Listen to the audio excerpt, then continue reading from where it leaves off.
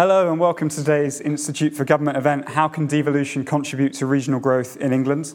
I'm Tom Pope, I'm the Deputy Chief Economist here at the IFG, leading our work on regional economic policy. We're very grateful to Aviva for sponsoring the event today and making this very timely discussion possible. Particularly glad to have Sophie on the panel to provide her expert view today. Both the current government and the Labour Party have committed to further devolution within England, building on the metro mayors that in some places have now been in place for getting on for a decade. And both have argued that devolution is an important route to stronger economic growth in regions outside of London and the South East, and therefore to the nation's overall prosperity as well. And this was an underlying premise both of the government's Levelling Up white paper and the Brown Commission, and of many of the things that we've heard politicians say since too. However, a paper that we at the Institute for Government wrote last year highlighted and warned that devolution shouldn't be seen as a silver bullet that automatically leads to higher growth in England. And indeed, internationally, the link between how devolved a country is and how much it grows and how that changes over time is pretty weak. And we argued this shows how important it is to ensure that you're pursuing devolution in the right way, and if growth is your aim, to do that in a way that is conducive to growth. In that paper, based on a framework of the costs and benefits of devolution, we concluded that there are many economic levers, like control over local transport skills and housing, that are really good candidates for devolution to the right geographic scale, which we consider to be a coherent economic geography that metro combined authorities broadly do cover. The reason why these policy areas make so much sense for devolution is they're places where a good local knowledge and understanding of a local economy and an ability to coordinate those different levers together into a coherent economic plan and to provide a clear offer to the private sector are really beneficial. And those are some of the key drivers of what makes devolution potentially so supportive for growth. And this is broadly the direction of current policy. Certainly if you look at the trailblazer devolution deals in Greater Manchester and the West Midlands, but we argue that it could and should go further, both in terms of the breadth of places where this is on offer and also the depth of policy responsibility that areas have. But we also argue that there are other economic responsibilities that actually do belong best at the national level. For example, basic R&D funding and tax setting. And that even in those areas where we think there's a case for further devolution, there's a really important role for central government to regulate and set standards and also to provide strategy to ensure that there's a coherent settlement across the country. And there's better coordination between places. But too often central government has not played this role well enough. And even where it has devolved, the patchwork of different devolution deals in different places with different responsibilities has made it harder for central government to play this role well. We also argued that the way authorities are funded is as important as the specific levers that they hold, and that the current fragmented system of funding with lots of short-term competitive pots undermines many of the potential benefits of devolution. It's very hard to coordinate different policies if you're having to bid individually for each one, and there's a tendency, therefore, to run policies separately and to try and tailor those to what central government wants you to do rather than work out what your true local priorities should be. Again, there's positive movements in the right directions with the single departmental style pots that have been announced for Greater Manchester and the West Midlands and in the new Level 4 deals that more places should be able to access to. And finally, we cautioned that the government also needs to take the capacity of local and regional government seriously. Many of the potential benefits of devolution come from the idea that you can make policy better locally, but that relies on having the right capability and skills to enable places to do that well. So that's just a brief summary of some of the IFG's views of what good English devolution looks like if growth is your goal. And in this event, we have a fantastic panel to discuss these questions further. And with an election on the horizon and both parties looking to add more detail to their plans for further devolution soon, it's a good time to be discussing these issues. So on the panel today, we have, on my left, Seb Payne, who's the director at Onward and formerly of the Financial Times, who's written widely on the topic of levelling up. We have Jim McMahon, MP, who's Labour's Shadow Minister for Devolution and Local Government, who will set out where Labour's thinking is getting to on these topics. We have Oliver Coppard, who's the Mayor of South Yorkshire, trying to use his devolved powers to improve outcomes in his region.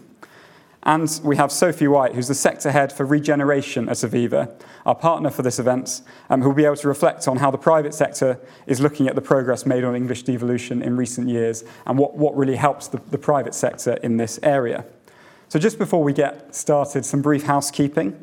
This event is being live streamed and there'll be a recording available within 24 hours on our website. So if you missed some of it for whatever reason, don't worry, you can catch up there. We'll also be live tweeting from the Twitter handle @IFG Events using the hashtag IFG Devolution. So please do join in the conversation there. And after some opening remarks and some questions and discussion among the panel, we'll have plenty of time for audience questions too. So for those online, you can submit via Slido, which should be just to the right of where you're watching the live stream. For those in the room, we'll have an opportunity to ask questions in person. Please wait for the mic to come to you and do be thinking of what those questions are now, even as we start talking. And with that, I'll hand over to Seb. Devolution is one of the areas where this government has made the most progress in recent years. Do you think the approach taken so far is one that's likely to boost regional growth? And what are the missing pieces of that current settlement that would make devolution more pro-growth? Thank you for that nice small question to start off with. So I'm going to start by looking at what's gone well and where there is still work in progress. And my kind of rule of thumb on mayor and devolution is to try and follow the principle of everything, everywhere, all at once. And that's happened in some cases, but not happened in others. So I think if we look since 2019, we've got many new mayoralties who've come in. We've got elections in May for North Yorkshire and York and elsewhere. But we've also had some misses there. The Cornwall devolution deal collapsed as well. And I think this is important because the principle of mayors, as you mentioned, Thomas, is about 10 years old, a bit long if you go back to the Mayor of London. But the argument for it, I think, is still not won amongst the country and among voters, that this is something that is absolutely intrinsic and core to improving your growth prospects and your livelihoods. That too many people, I think, still sometimes see mayors as, yes, another politician in my lives. What are they actually doing? And what services are they responsible for? Obviously not in Oliver's patch, but in some other parts of the country, they might say that. So I think if we look at where things are going well, there are more mayors. That's a good thing. The fact is there are still many more to come. We've had some local council reorganisation last year, and there's still a case as well that there are more unitary authorities that could be combined, more natural areas. We have got more progress as well, as you mentioned, the trailblazer deals of giving more powers and onwards. Obviously, I'm here to promote at every opportunity. Did a great report, almost because the IFG's, called Give Back Control, about realising the powers of England's mayors. And I was looking back through this report we did in 2022 and saw that a lot of the recommendations have been adopted. But where I think there is still the much bigger progress to go is on fiscal devolution. And this is what I think is absolutely core to trying to get to the growth question here, because where I struggle sometimes with the devolution of mayor debate is that it's not just about shuffling pots of government money around, and you create what Andy Street in the West Midlands call the begging bowl culture, where every year a levelling up fund comes around, you go to the Department for Levelling Up, you ask for some money, you might get it, you might not, you keep doing that. And does that ultimately fundamentally change an area? Does it give them the long-term investment, the certainty? And it's also pitting areas against each other for relatively quite small numbers of cash. Now, that cash can have a good impact, but that's not the way we should be doing this. And I think in our paper, what we argued for is that 1p in every pound of the basic rate of income tax should be devolved. And you mentioned the trailblazer deals. This is something that's been looked at. But I do think when we look forward to where mayors go in the future, that's where the action really needs to be, as well as having more mayors. The other thing as well is collaboration between them. You know, there is the M10. Has anyone heard of the M10 organisation? Okay, oh God, wow, 3. That's very good going. I mean, to me, it sounds like a motorway. And I think the problem with it is that those of us who believed in mayors and devolution saw it as a new political architecture that would sit in between Westminster and local councils to provide natural areas a stronger voice. And we've seen so many good examples of Labour and Conservatives of doing that. But then those mayors, I think, have really struggled to work together and find a unified voice. And if we go back to the slightly dark days of the COVID pandemic, for a lot of people, we picked this up in our focus groups. This was a time when mayors entered the consciousness, and we'll all remember Andy Burnham, the self-proclaimed king of the North, being on TV, battling with Boris Johnson's government for lockdown money, lockdown figures. But that was proof of a mayor doing exactly what he's there for, which is to be the #1 champion for his area. But that was Andy Burnham operating on his own, not working with other mayorities. He did collaborate with Steve Rotherham in some areas on this, but I think there's still a big opportunity for the Mayoral Association to find structures and way of working better together, because as Oliver and others will know, many of the areas do share similar challenges in terms of infrastructure, which is something, again, it's a very big part of devolution, about getting the combined authorities having their say in it, where the fiscal powers do and don't work. There's been a lot of debate about business rates and whether you should have some form of devolution for that. I mean, that, again, is something I'd love for us to be exploring as a country. I think it creates some challenges as well, because you will get some councils that will just lower it massively and then create even more constraints on spending, some that will raise it, and again, that will create higher taxes and people will be asking where that money is going to. But it's the ambition on the fiscal side that I think there needs to be more from the government, and onward we'll be arguing for ideas for the next manifesto. That's something I would love to see in there on the Conservative and the Labour side, because I think what's been so interesting about the mayoral project is that it came, a lot of it, from the centre-right, and it was another right-wing think tank, Policy Exchange, that really pushed police and command commissioners, devolved mayors, and then it was when George Osborne and Michael Gove picked up that project really in the early noughties, the mayors gained traction against quite a lot of Conservative opposition. I think George Osborne has said that in the cabinet, he said, well, hang on a minute, aren't we just going to elect a load of Labour mayors that are going to cause problems? Which in some cases might have been true, but in other cases, Ben Houchen is obviously the obvious counter to that in Tees Valley. Who would have thought when that mayoralty would have created, you would have had, a person winning North Korean-style majorities for his mayoralty, as we saw at the last mayoral elections. So I think the arguments were on the Conservative side, but the Labour side have really lent into this too. And I think the Brown report accepted this idea that mayors are a part now of our political architecture. But I think on both party sides, there needs to be much more kind of effort on how you're going to build that in, how it interfaces with Westminster. And this is going to bring me back to the other thing I'm here to plug, which is a fantastic book that I wrote in 2001 called Broken Heartlands, where I spent 6,000 miles going around the country about all those places that voted Conservative for the first time. And the lesson I got from them on mayoralties is, number one, no one really knows who runs anything in this country. Like, your average punter really struggles to understand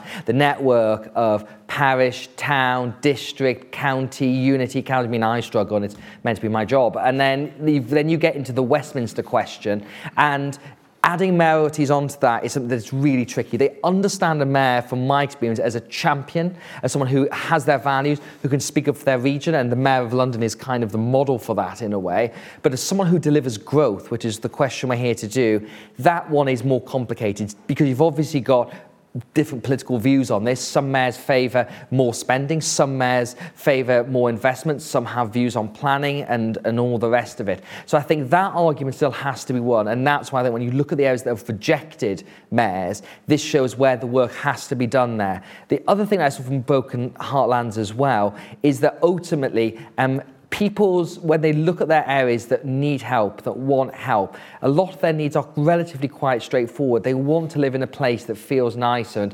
And I always get people taking the mick out of this, but on the thing that comes up most of the time again was hanging baskets. And this is on the front cover of the Broken Heartlands book. And hanging baskets are one of the prime drivers of people who have pride in place and pride in their community. And it's the kind of thing people sniff at. But if people have got places they want to live, they feel have got good local investment, that are safe as well, that they will feel better in their lives. And it used to be, that privet hedges were the symbol of Conservative voters, because people who sort of spent a lot of time trimming their hedges were apparently more likely to vote Conservative. But hanging baskets, I think, if you go down suburban street in many towns, will show you a sense of how people feel within their community.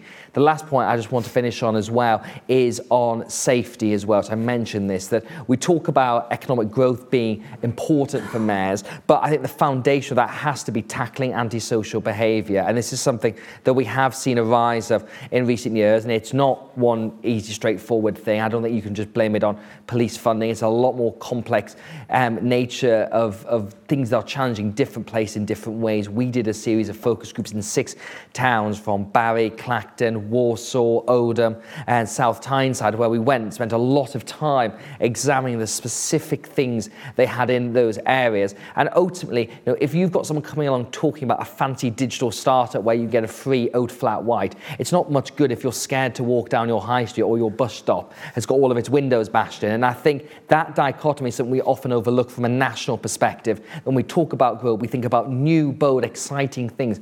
A lot of people just want to feel safe where they live. They want it to feel as if it's a place that is on the up, that's getting the right investment. And for me, the only people who can do those things are mayors. And that's why they're so crucial to where we go next. But there's clearly some more ambition needed. There's some more arguments to be won. And there's more policy thinking about how to make the fiscal devolution work. Great, thanks very much, Seb. A lot of threads there that I'm sure we'll want to come back to. That question of fiscal devolution, really interesting one that we do touch on a bit in our reports. That question of collaboration as well, a really interesting one, and that interface between Whitehall and mayors as well. And that's a bit of the theme of my question to you, Jim. We know that achieving high economic growth across the country is one of Keir Starmer's 5 missions, and the party's also committed to further devolution. But some of the other policies that are announced to promote growth will require central coordination and funding. It's not all going to be a local project. So how would a Labour government look to ensure that national and local economic policy work together to deliver growth? Well, first of all, I think we have to recognise that the foundation that we're going to be building on are pretty weakened. And although we kind of focus on mayoral models and combined authorities as the infrastructure to build kind of up from, in most areas, their building blocks are local authorities. And if you look at the Greater Manchester devolution deal that was signed in 2014-15, health and social care devolution, so the biggest aspect in terms of the number of people who come into contact with that part of devolution, but also the public sector pound and the spending that goes into it, that was actually devolved to 10 local authorities who worked in collaboration alongside the mayor, of course, but that devolution was to the 10 local authorities. And of course, mayors are important and they are very important to build from, but we shouldn't underestimate the importance of local authorities, the leadership of local authorities, the capacity within local authorities, and how important they are to build and to marshal a sense of place and belonging to bring people with politicians on that journey, I guess. And within that, of course, any government has a right and a responsibility to set out its vision for what it wants to achieve for the country. It shouldn't matter where you live in England as to whether you get care in older age, as to whether a child who is vulnerable gets protected, about whether somebody that's facing homelessness gets protected and is given a home that's safe and secure and within the community where they have support. That shouldn't matter wherever you are. You should know that the country where you live provides that as a base level of service. But the how it's done has to be tailored for the area, given the country is so diverse and so unique. And if we take housing as an example, the housing crisis affects every community, but the way it features is different in every community. A coastal community has very different housing challenges than a town like Oldham. A city has very different challenges still. Rural communities have very different challenges on top of that too. And so the how you do it has got to be tailored for the local place. And that's where I think devolution does come into its own, which is for a government to achieve any of its objectives around public sector reform, infrastructure delivery, housing, education and skills, getting people into good, well-paid, secure jobs. The how you do it has got to be tailored to the local circumstance. Capacity then becomes an issue, because if the how it's done is going to be through those, for local government, through mayors, the number of councils now that are issuing Section 114 notices saying we just can't make the numbers add up. Demand is going through the roof in adult social care, children's services, homelessness, the cost of borrowing's gone up, and of course baseline costs like payroll has gone through the roof as well. In the end, more and more councils are deciding that the money is just not there to service that demand. And it's no accident that more councils have declared bankruptcy in the last 2 years than the previous 30 years combined. eventually the money runs out after 14 years of austerity, and that does provide a challenge. Now, the envelope is the envelope. The question is, how do you get more bang for the buck? And I do think there is something in looking at every pound that we spend in an area, and we used to call it total place. It's had a number of iterations in the past. And really requiring every part of government to marshal around a single plan for a place, with the local authority as the democratically elected body in that area, holding the ring and driving that transformational public service change. Because if you think about the way that we assess capital spending, we're very clear about the outcomes that we want for capital. We know what it looks like at the end of it, and we know that the project is completed. I think we are less confident and less clear about revenue spend, where money is spent on a daily basis without a clear outcome, often in competition with each other regarding different levels of public services delivering it. And I do think that is an area where there is a lot of fertile ground. I would also say culture is an area that is often kind of skirted over, really. You can have devolution of power, you can have devolution of resources, but in the end, culture matters. And where you see areas that are thriving with local authorities that are ambitious for their place, with mayors that are driving the agenda as well, who have good relationships with national government, in the end, that's about culture. Where we see, the fragmented local relationships or fragmented relationships between national and local, that in the end is about how it works and personal relationships. And I think it is really important that we start with a starting principle that is a relationship of equals, that national government can only achieve what it wants to achieve with local government and our mayors, and vice versa. The two are not in competition. They have to work hand in hand as partners in power. I would also say, the kind of imbalance has shifted away from the local to the national. If you look at the last 14 years, local government has lost 900,000 of its workforce. Central government has increased by 900,000. We've seen a direct transfer of workforce from the local to the national. Even Whitehall, the civil service, has grown in that period. And so there is a question, I think, for anybody in government around if that is a priority, how do we marshal the available resource to meet that demand? So. Great, thanks very much, Jim. Really interesting set of reflections there, and reminder of total place budgets and things like that, a blast from the past. Oliver, I'll come to you next. You've now been mayor for around 18 months, just over, I think. What have you managed to achieve so far with the powers that you currently have, and what do you think are the key policy levers that you need and other mayors need to really transform your regional economy? I've managed to look a lot older in that time. Well, first, it's probably worth saying, in the, I think, fortunate position of being able to agree with both what Seb says and what Jim says. I think what that speaks to is the sort of growing unanimity across politics about the need for greater devolution, about the need for regional leaders to take forward their place, about the need for policy solutions to come bottom up rather than come top down. And if we look at kind of OECD countries, we are outliers in devolution. We do not devolve enough. We have not devolved fast enough. We have not gone, in my view, far enough.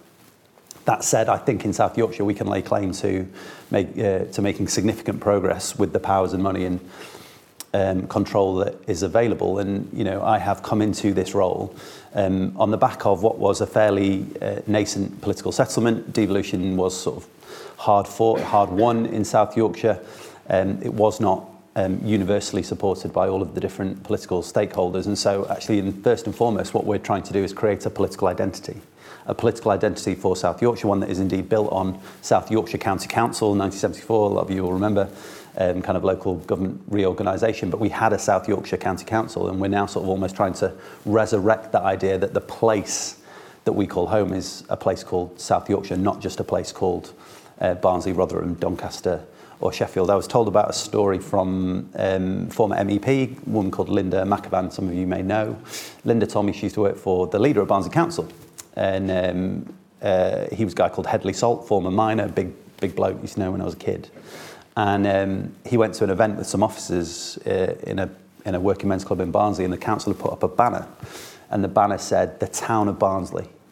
And Headley went mad at the officers, and he was having a pop at them and saying that the banner wasn't right and they needed to take it down. And Linda said, "Why? What's wrong with it?" And he said, "It's not the town of Barnsley, it's the towns of Barnsley."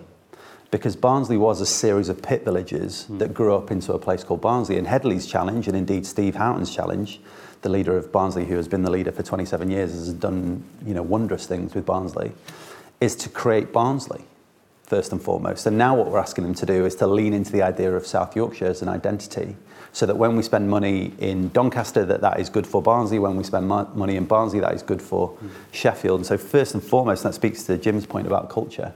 My job is, I think, to create that identity and show the reason why we need a South Yorkshire footprint is an important one, and indeed a valid one. So I think that's probably the first thing that's been on my to-do list. I could point to any number of policy successes, and I think we have had an outsized number of policy successes in South Yorkshire. We were the world's first advanced manufacturing innovation district. We are now the UK's first investment zone. Was proud to launch that with Jeremy Hunt back in September last year. Alongside that, we got a second stage of investment from Boeing.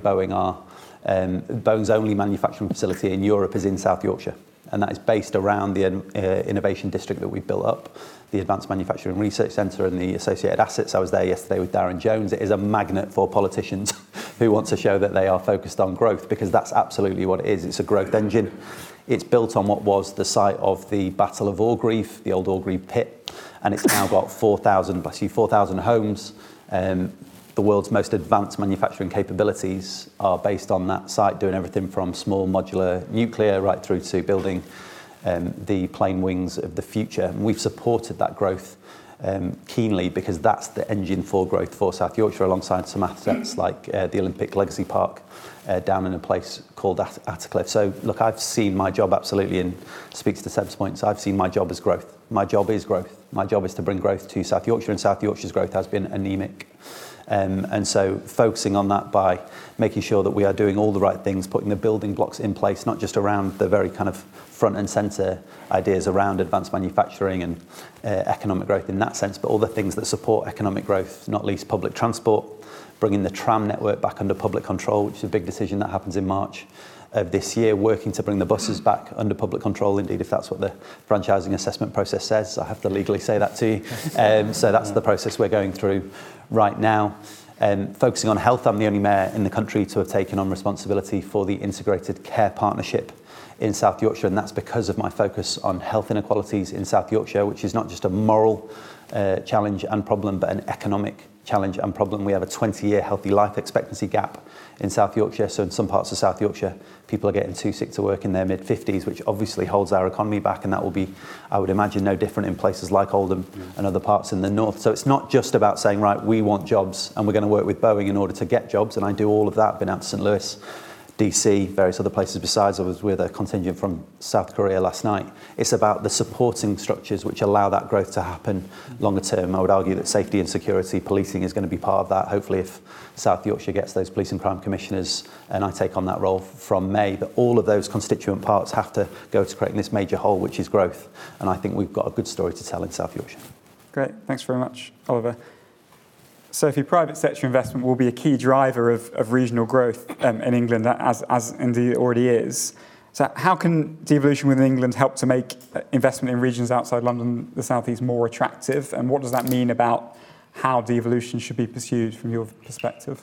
So it's fascinating. It's also the benefit of going last, of course, madly taking notes. But I think, I think from my perspective, from Aviva's perspective, the real benefit here is around this local understanding that we've talked about. We've talked about partnerships and being better integrated into local economies.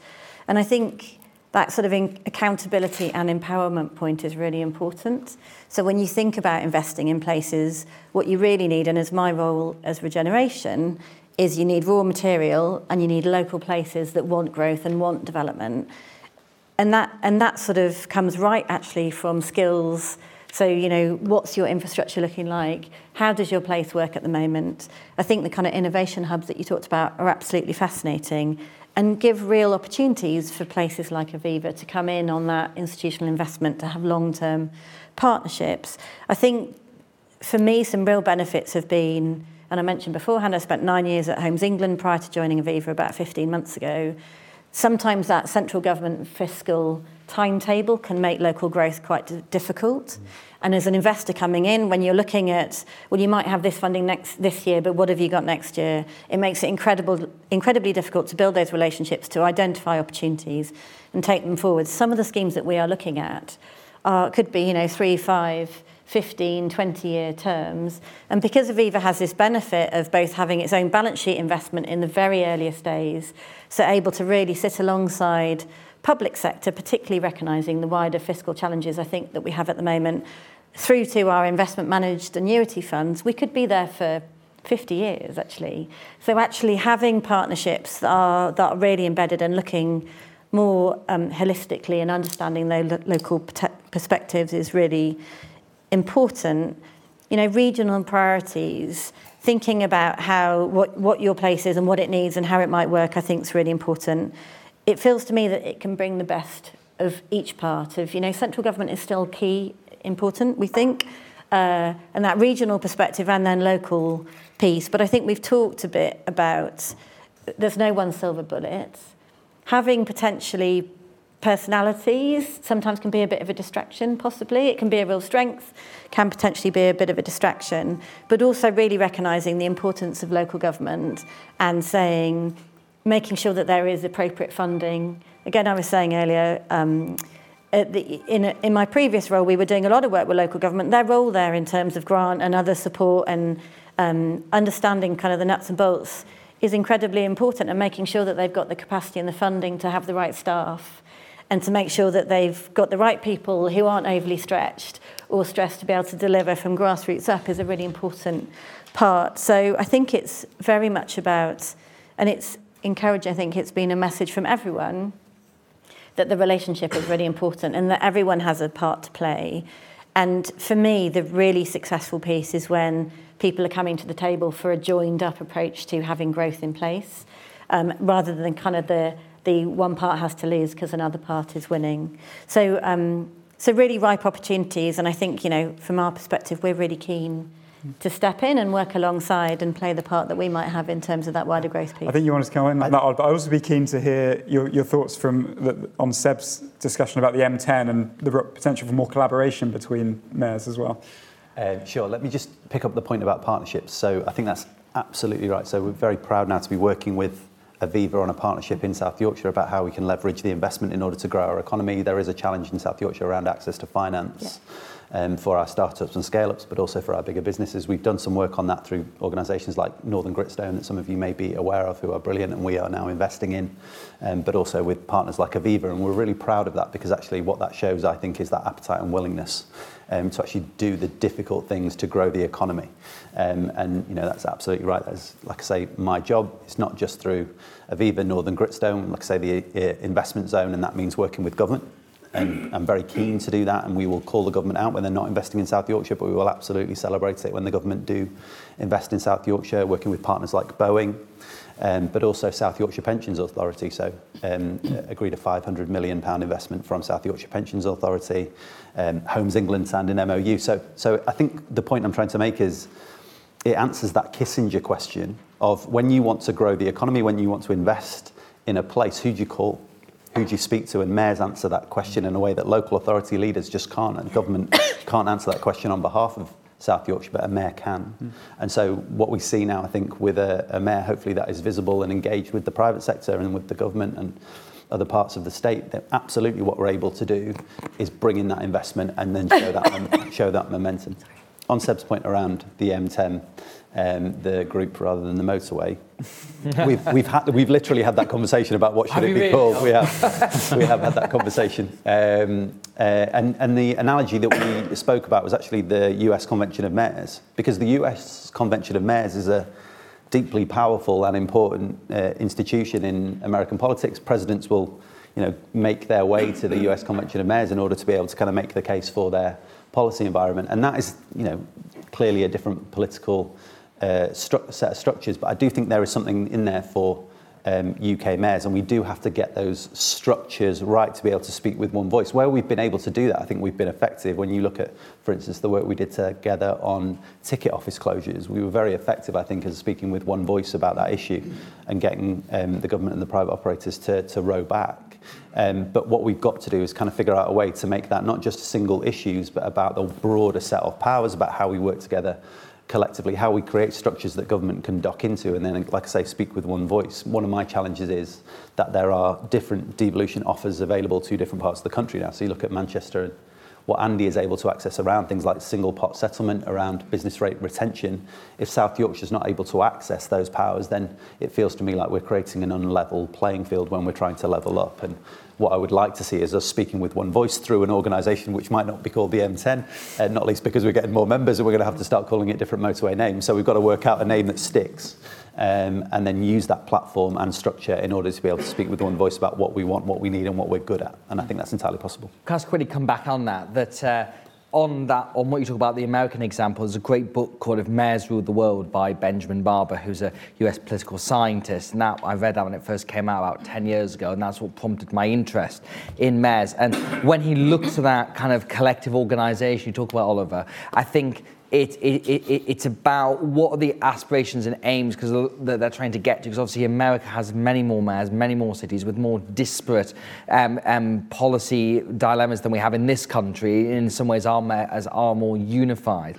One of the things he highlights, which I think we have got here, is what we've seen through the first couple of generations of mayors is they're less ideological than other politicians. And I think it's partly because it's a delivery role in many senses. You are, a lot of Labour's mayors have been the main Labour Party, main people with executive power over the past decade, be it Sadiq Khan or Andy Bun, who are actually having to do things, collaborating with a Conservative national government, which means they have become, I think, more pragmatic instinctively. And I think if you're trying to create an ethos around a nationwide mayor organisation, that's the bit you've got to try and grasp about how you can find ways of doing things together. So if you can find all the mayors agree on a thing, you can speak on one voice and then speak to the government with the one voice. And that's the kind of model we've got to try and I think that's absolutely right. I mean, I love the title of the book, if nothing else, but I think that's it's a very good book. I think that's absolutely right. I think what it speaks to is the lack of maturity within our mayoral system to a certain extent. Yeah. So if you look in the States, you've got organisations. I'm part of the Harvard Bloomberg City Leadership Initiative, paid for, sponsored by Mike Bloomberg, who kind of pays for us to get together, go to Harvard, do all these sorts of different wonderful things, and that was led by him because of his experience of being a mayor in New York City and the lack of support that was there for mayors at the time. So he stepped into that void using his own funds in a way that kind of in the UK philanthropy doesn't really kind of do that. So if we can create those supporting structures in a way, you've got the LGA at the moment that support local government and various other structures besides, not least Solace and other things. You don't have those supporting structures other than M10 for mayors at the moment. I think what we need is a more mature system where mayors get that sort of support, where there's a kind of supporting infrastructure around us, but we've got to kind of lead the way. Yeah. I'm keen to go to questions from the audience in just a moment, but actually question I wanted to follow up on was on capacity, which has come up from a few people. And actually the most popular question online is from Lizzie, who's a former local government officer, and says, are the institutions needed for devolution in a strong enough position to take on the roles needed with 4 in 10 councils now at risk of going bankrupt? Do we need fewer, stronger local government institutions? And Jim, I'm interested in, Labour has identified capacity as something that needs to be addressed. What are the concrete ideas there, and how would you go about sort of addressing this issue? Yeah, I mean, I'm not sure the ending of that question is the answer to the question. I don't think fewer local authorities remove the £4 billion funding gap or the pressures on adult social care, children's services, homelessness. I don't think it takes away the cost of borrowing. I don't think it takes away the cost of the national minimum wage increases. All those inherent demand costs will still be in the system, even if you had fewer local authorities. I do think the question of reorganisation in some areas is a live question, and in some areas it might be a necessary path to achieving devolution and a mayoral model that gives every leader in that area an equal footing to feel confident to be part of that. I mean, it's no surprise in Lancashire, that a number of councils are coming out to say they don't support the devolution deal that was agreed on Lancashire Day. Because they haven't got a seat around the table, and you can't take a place forward if significant players who run local authorities aren't even around the table, marshalling their own resources and their political capital being invested in either. So, but the capacity issue, I think, is a very serious issue that we need to address. I would say, though, in terms of culture and kind of the working together, the non-partisan, I suppose, the kind of just very pragmatic. We'll do whatever is needed to advance the cause of our place. We'll work with whoever we need to, if it's right for our community. In my experience, has been the vast majority of local government culture, regardless of political party, in all the time that I've been in local government for 20 odd years. But bear in mind, the pragmatism that correctly Andy Burnham has brought in Greater Manchester was born out of a pragmatism of 10 local authority leaders. I was one of them, with only one Conservative leader who signed the first devolution deal that created the mayor, with George Osborne at the time, because we recognised to achieve more for our place, we had to work together across party lines to get investment in our communities and get more power and resources down. But in terms of resource, I do think we make a mistake if all we do is to look at local government spending. We have to look at every single public sector pound that's spent in a geography and question whether it's being used for the best outcome, for the best service being offered to local people. How we hold the ring on that, how we marshal that, how we get people around a single plan is a question to be answered, I accept. But I think that's got to be the answer to that. Call it total place, call it place-based budgeting, call it what you want. But if we can achieve that with multi-year settlements that gives that confidence and security in the past, that will definitely give sectoral confidence for the private sector as much as public sector. Great, thank you. I'm keen to come to questions in the audience now, so please raise your hands and then we'll get the mic. Actually, we've got a lot of questions down the front, so we go to the lady here, the gentleman in the front row, and then the gentleman just behind. Thanks very much. I'm Lauren McEvitt from the Welsh Government's Commission on the Future of the Constitution. So I'm here from the elder statesman devolution settlements, the path well trodden in your previous lives. I'm sure you've come across them. I wanted to ask about the finance arrangements. We are obviously, our commission is reporting in 2 days, so I'm not going to, pre-announce anything here because I'd just be mean. But one of the things that I have learned and come to accept over the course of the last 2 years is that Barnett has a shelf life. The Barnett formula is no longer fit for purpose. It has almost never been fit for purpose for Wales. It has obviously benefited Scotland enormously over the course of the years. But one of the things that is principally problematic with it is how the Treasury behaves with Barnett, how it relates to something where it's, okay, we do this and then it's done. And then it doesn't ever behave with the other departments in London in a way that would allow for open conversation and policy generation across a border. One of the big sort of instances of this is transport, where rail is obviously devolved, but rail infrastructure remains reserved. You look at a Barnett formulation going down to Wales in relation to how the formula functions, and no similar function working within the Treasury. So the rail infrastructure budget is spending about 2% in Wales, when Barnett would be 5.75%, and the actual physical geography of Wales is 8%. So it's massively underfunding the rail infrastructure budget somewhere because the Treasury has sort of gone... Can we get to the Absolutely, question? as I sort of parked it in a pot. How do we do financial arrangements across the United Kingdom, not just in England, in a way that benefits economic growth, learning from the experiences of DAs where economic growth has been lacking, having had it devolve for 25 years, because the financial arrangements through Barnett, which would provide a roadmap for how you do this, are not working. And I think we have to look at the UK as a whole in this rather than just England, otherwise we will fail again. Great, thank you very much. And the gentleman just there. Tom Brake from Unlock Democracy. My question is that the discussion about devolution has been about devolving down to mayors and to some extent to local authorities. What role do the panellists see for neighbourhoods and communities to contribute to economic growth? So the bottom up that Oliver was talking about. Perfect, thank you. And then the gentleman just behind. I'll have another round of questions. Jonathan Wren, actor. Most people in society have no idea the role of a mayor. I mean, how can we change that? I mean, most people assume you open up summer fates and dress rather nicely. It's fine. So, I mean, personally, I have no real idea what the mayor is supposed to do. And once you have a mayor, is it elected? Do you elect mayors? I don't know how they get it. Are they qualified, really, to take on such a major role? I'm not sure. There has to be some sort of background to support that, surely. Is a cabinet qualified? Exactly. We won't talk about Labour.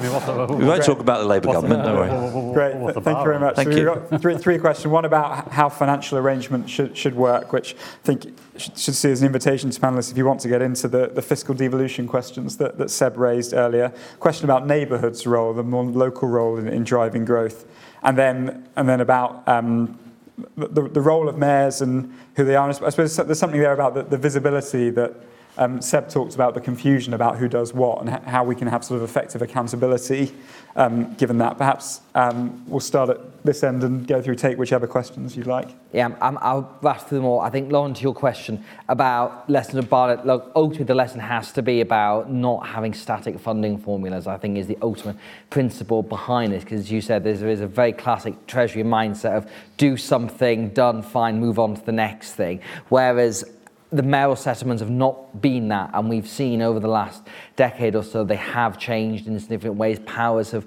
come, some of the areas have changed, the powers have, and the elected elements have come and gone as well. And I think that should be reflecting the funding as well as the priorities do shift. I'm not saying I have the answer on that one directly, but my general view on that as well is that if you are able to devolve more of the money, coming back to my point about 1p in the pound for basic rate of income tax, that allows them locally to have more of a say on that. And I think that has to be the principle, that you're trying to get stuff as close to people as possible. That's the whole reason we're here talking about this. And where that comes to complication also goes against pretty much everything the Treasury wants to do in terms of when it does funding. But as you said, there is a good basis to try and not repeat it before.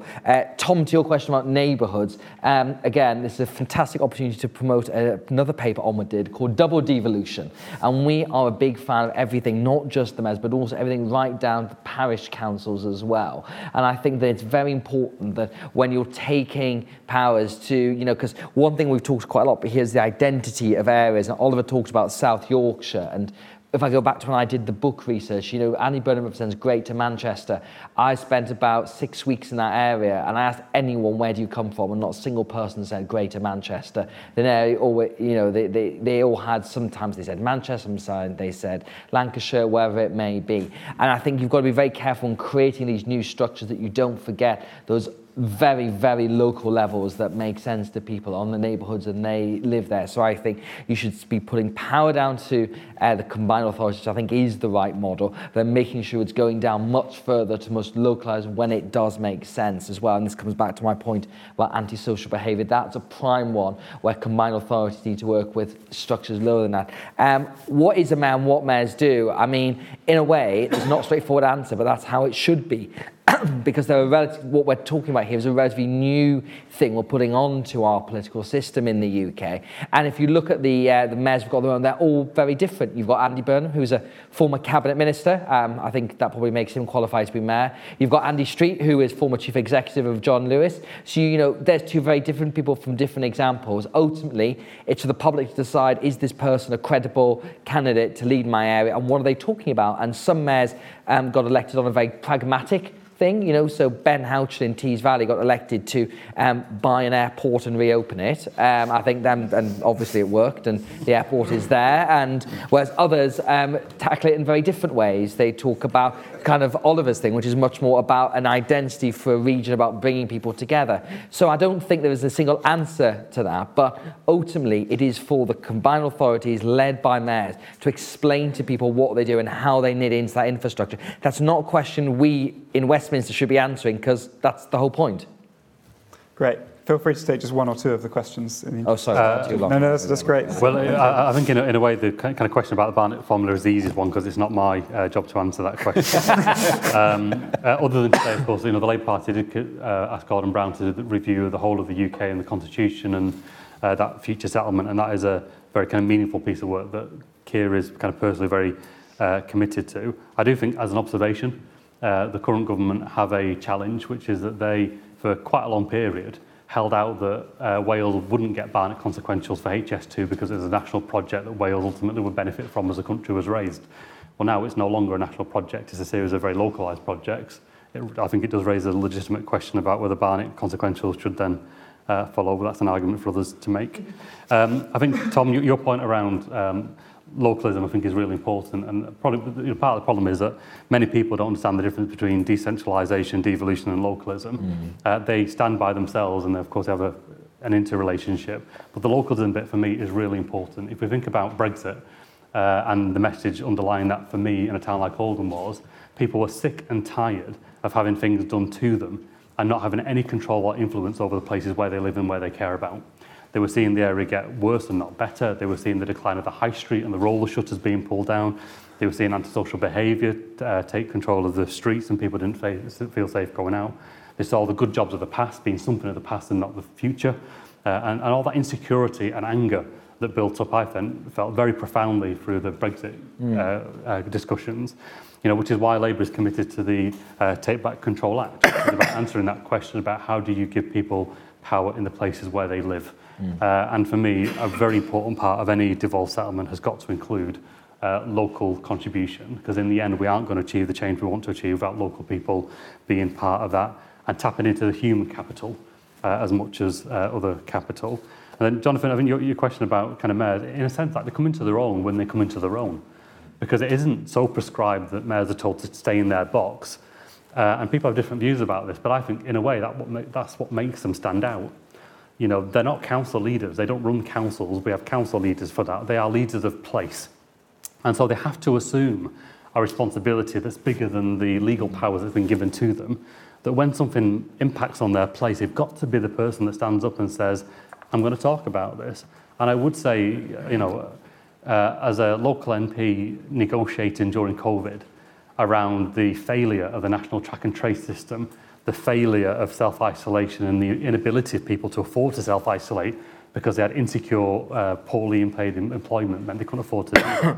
We were arguing on calls with Matt Hancock at the time, of the Health Secretary, into the air, making no progress whatsoever. I would say, if not for Andy Burnham and others making the call in St Peter's Square, because of how badly working people in Greater Manchester were being treated during COVID, I don't think we would have got the settlement for local track and trace systems being devolved. I don't think we would have got the local employment support being devolved either. And so, that was a local leader who said, this matters to my place, I'm going to speak up on it. That wasn't the prescribed powers, and I think that's what, in a way, where the mayors do come into their own. Great, thanks very much. Sophie? Yeah, I think just to pick up again on that sort of the local parish, this sort of local level, it is really important to have that stakeholder voice. And I think, as has been touched on already, change, as a human concept, actually change can be quite intimidating. And if you feel like it's being done to you, then it's never going to work. And actually bringing people alongside. We've got projects that we're working on at the moment, big regen projects, and actually the stakeholder management, or management's the wrong word, stakeholder engagement piece is really important, and bringing people along. But you do need, I think, there is a real benefit in that regional oversight to be able to have a kind of a slightly eagle-eye view and be able to see more broadly than the true delivery on the ground. So I think there is a real benefit, actually, of having that, but being able to feed up and recognising who your people are is really important. Great, thanks. Oliver? Thank you. So on Lauren's point, just very briefly, because Barnett formula is not my territory, but I do think that we do need a needs-based approach to how we fund different parts of this country, and I've certainly been critical of the government's approach around trying to level up through competitive bids for various different pots of money. The most egregious example in South Yorkshire is we bid for £434 million for bus service improvement plan funding and got zero. And now we see other parts of the country being able to do all sorts of different things on their buses that we just can't hope to do, and our buses are in crisis, and yet the funding formula, the funding model that was kind of allowed to exist around buses just didn't help us at all. So, a needs-based approach is the right way forward, and I do think the Labour Party's missions-based approach to some of these challenges is the right one, because actually it marries up a load of different parts of the state behind a mission, rather than just saying you've all got a responsibility to deliver against X. I think that kind of joining up is part of that solution. On Tom's question around communities, I think it's a false dichotomy to say devolution or local power. I think absolutely what mayors are able to do at their best is amplify voices of local communities, empower local communities. It's why in South Yorkshire we have now concluded the biggest regional citizens' assembly in the country, particularly on climate in this instance. 100 people, 8 weeks of a citizens' assembly in order to empower our communities, and that was done because we have a mayor. I have, and it points to the last question as well. I have a series of public meetings across the region. I've probably done more public meetings as a mayor than anybody else, because it is fundamentally important to me that I'm engaging with my communities and listening to my communities, and then reflecting back in the decisions that we make, the voices of those communities. And then, so on Jonathan's question about how do we raise the profile of mayors, I was told by doing Institute for Government events that was the main way of doing that. We'll wait and see if that is the case on the Guardian front page tomorrow. But I think more seriously, it is about two things. One, mayors doing bigger things. So the bigger things we do and getting attention for those big things is going to lead inevitably, I think, to more attention for mayors. I do think the system is a bit slow on picking up on some of that. I've taken in the last few weeks decisions over hundreds of millions of pounds of spending, and yet the attention on that is minimal, because actually the press media are more interested in a Westminster soap opera than they are in the actual decisions being made every single day by mayors like me. And so actually I think the system has to catch up to a certain extent. Do you think, though, as a slight counter to that, I accept as a general principle that's of the national press, that's correct. Mm-hmm. But do you not think with devolution, the regional press has really grown and come into its own? I think about the Manchester Evening News, the Yorkshire Post. I mean, they're kind of... So I was going to come on to this point, which is to say that I think one of the challenges is to generate the appropriate level of scrutiny from your local and regional media. And yes, the Yorkshire Post have done a brilliant job alongside the Manchester Evening News. I think the hollowing out of local media, you look at some of the kind of decisions that have been taken around regional local press recently, means that just at a time when mayors' regional devolution is coming into its own, and we're getting more and more power, more spending decisions, local media is being hollowed out in a way that it can't hold us to account in the way that it could and absolutely should. And I'm keen indeed to lean into that scrutiny, because I think that's the way that mayors become bigger, is through greater scrutiny and absolutely accepting the need for that scrutiny. But that does come with a requirement, I think, for local media, not least the BBC, and we've seen local BBC cuts, significant local BBC cuts recently. And without that, I think it's harder for mayors to get their message out and then accept and acknowledge that scrutiny.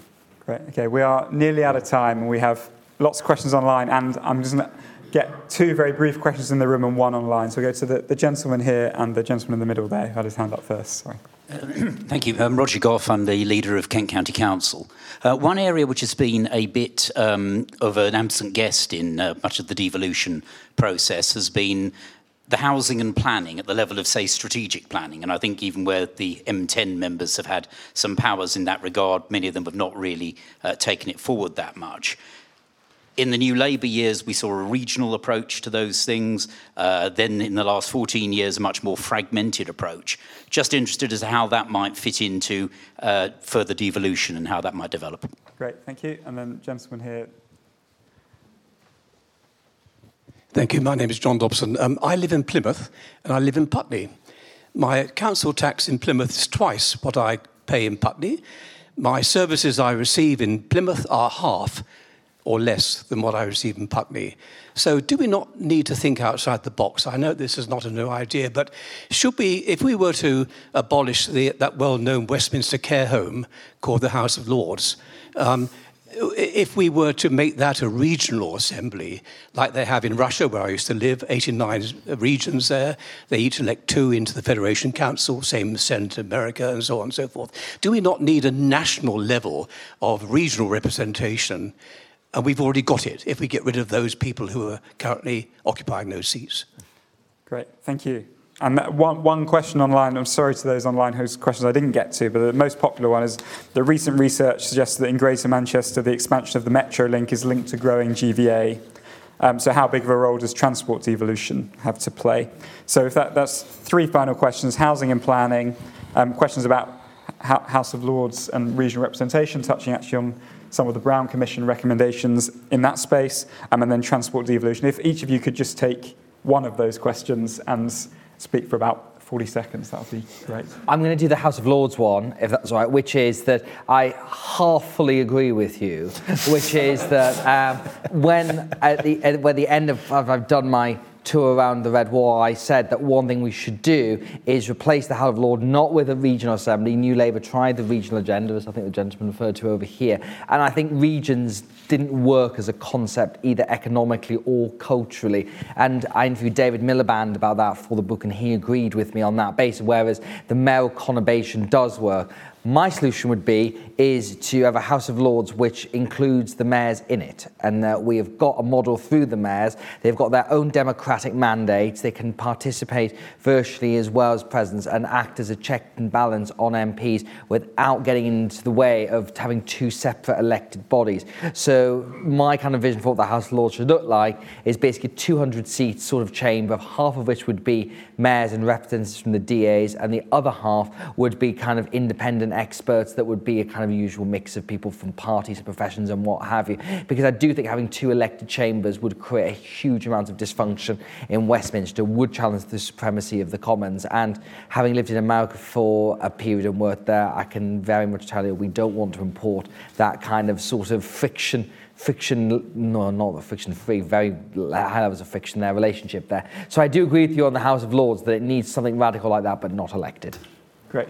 Jim? Just on housing and planning, that's a significant area of focus for Labour.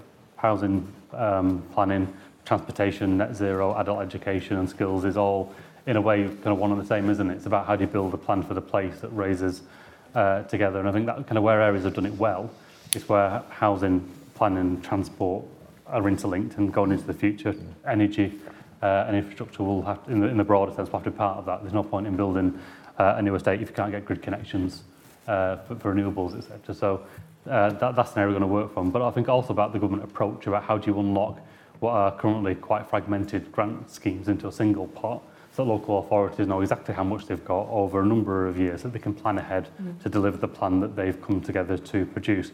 But I do think, going back to Tom's earlier point, the co-production with local people, when you do that, is really important, because no one of the existing or future mayors wants to have protests in their areas because local people haven't been brought together to co-produce that plan, and in the end see it as something that's bad for the area, not good for the area. Local people have got to know that the plan for the place has them front and centre to it. Great. Sophie, perhaps housing and planning or transport? Yeah, absolutely. As a real estate professional, I don't think there's anyone out there that wouldn't say that the planning system is not working at the moment.